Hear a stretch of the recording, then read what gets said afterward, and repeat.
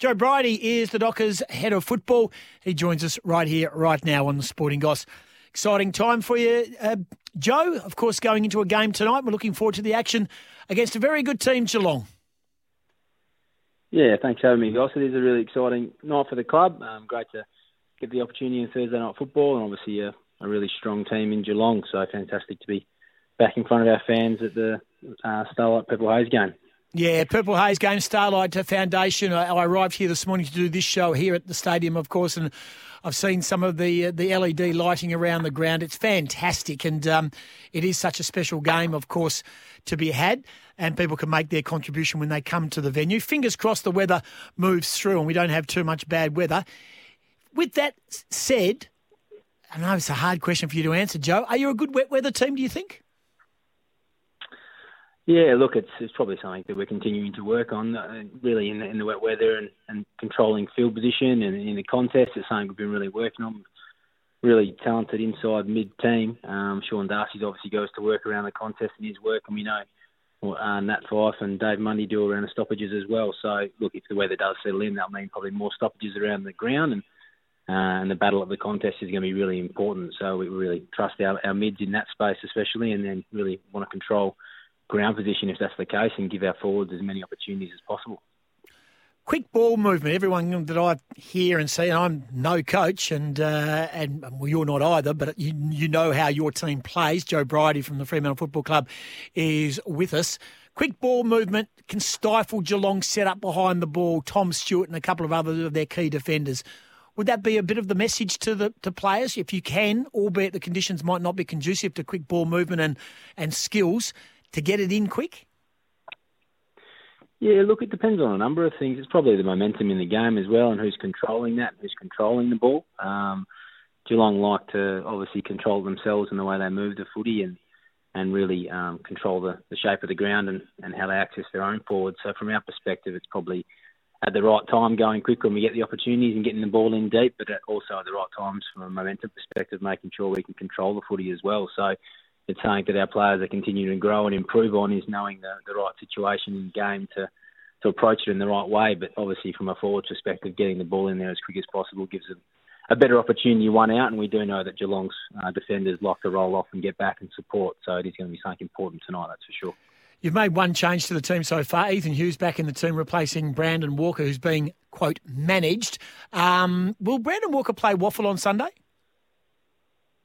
Still working through that, obviously. We can finalise our waffle squad tomorrow after tonight's fixture, so we'll look to finalise that. It's obviously something from our perspective to look to give Brandon an opportunity to rest up as a first-year player, having come into the AFL and been pretty good, to be honest. So he's obviously unlucky in that sense to miss out, but we bring back a really important leader within our group, and Ethan Hughes, and how he goes about it. And we know how strong he is in the contest and putting his body on the line for the team. So it's great to have Hughesy back, but we'll work through what our waffle team looks like. Tell us a bit about the journey back for Ethan Hughes. Been out for a while now, that journey to get him back. And as you mentioned, he was in pretty good form at the time. And I think these type of conditions, if they are wet and a bit windy, he's a big body defender and he can get through that midfield as well. He'd be almost perfect in the conditions. Yeah, and that's a little bit of the reason for him coming back. We just know what he brings. He puts his heart and soul into it and puts his body on the line for the team and really never say die attitude in the way he goes about it, and his head over the ball and strong in the contest. So he gives our backs a real confidence, and we've had an opportunity over the last few weeks to get that back seven really settled, which has been important for them because there's been a number of different changes. So that probably just gives us some more stability with that back line. He's very experienced and had a fantastic start to the season, Hughesy. So we know what he brings, and we're fantastic to have him back in the team tonight.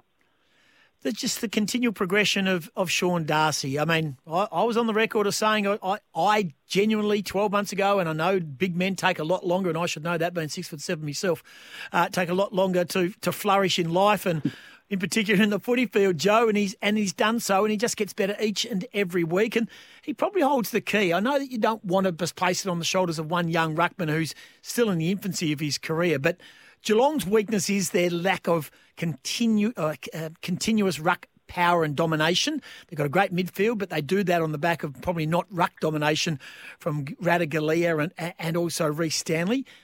You get the ball going your way. His follow-up is outstanding. His aggression around the ground. I mean, Are you at any stage surprised of his quick progression from 12 months ago to now? It obviously seems like it's been a surprise by the public, I guess, in the last month or so, and how Sean's come on. But really, from our perspective, is the way he goes about it, especially in the last 2 years, his ability to prepare, his ability to want to get better, the amount of work he does with Aaron Sandlands off the field in improving his ruck craft. He's the first person in the door in the mornings in terms of his recovery and prep. So Sean's just got a real strong attitude to being the best rucky and obviously player that he can be across his career, and we're seeing that come to fruition.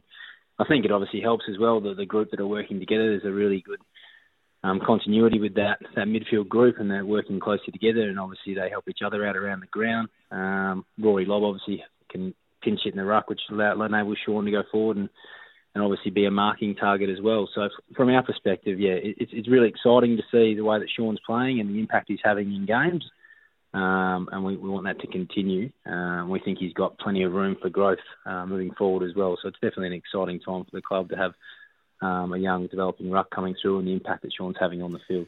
You talk about Aaron Sandlands. Can you give the listeners a perspective of how much time Aaron spends down there, and when he's out on the park? How often do we see him down at training? Yeah, he's down at the club 1 day a week, Spide, and really that day is our main training day. So he's out on the track working with Lloyd Meek and Sean, as I said, and really giving the players an understanding of a number of different aspects, positioning around the ground, obviously their ruck craft, the opposition they're coming up against, and going through the vision of the opposing ruck that's coming up that week and discussing how they might combat the strengths of that ruckman, and really just a voice and a shoulder to lean on. He's a great listener, Aaron, and the way he goes about the genuine care. Sean actually moved into Aaron's house when he first arrived at the club, and Aaron was still staying and Aaron was still playing. So there's a really strong connection between the two of them, a lot of trust, and obviously they can have hard conversations when they need to as well. So it's great to have a person of obviously Aaron's experience still engaged with the club 1 day a week, and he's there on match day as well and sits on the bench to help the guys out when they come off. We know you've got to concentrate on tonight's game. Joe Brierty, the General Manager of Footy of Fremantle, is with us. You've got to concentrate on the game, one game at a time, a very common cliche, but it's true. Have you had any discussion as a football department, probably not wanting to burden the playing group right now with what happens after tonight's fixture, about the next game, where, when, why and how, and possible hub life, possible games coming here? It's all a bit crazy with what's happening in Melbourne and Sydney right now. There's even cases in Queensland. Adelaide looks like a clear pass. Tassie's probably shutting it down at the moment. As a footy club, have you had any emergency meetings of the last 12, 14 hours in regards to what now after tonight?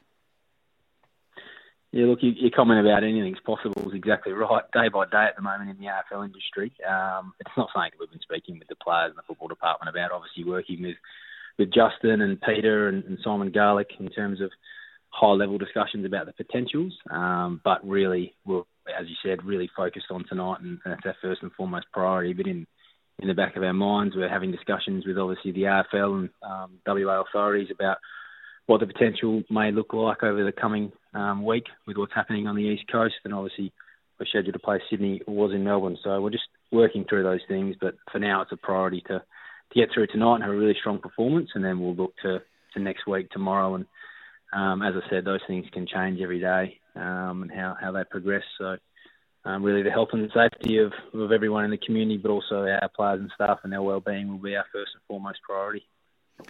It is. What's your vibe? You would have seen the ground conditions on Monday night. Oscar Allen was doing the podcast yesterday for the Eagles and said they warmed up out on the ground. They could see the weather coming. The ground was in great shape. And even Paul Hazelby mentioned in the call how great the ground looked, with having not had much footy on it. Didn't take long for that to change. It came down, albeit it drains pretty quick. What's your direction to the playing group pre-game in regards to getting used to the conditions?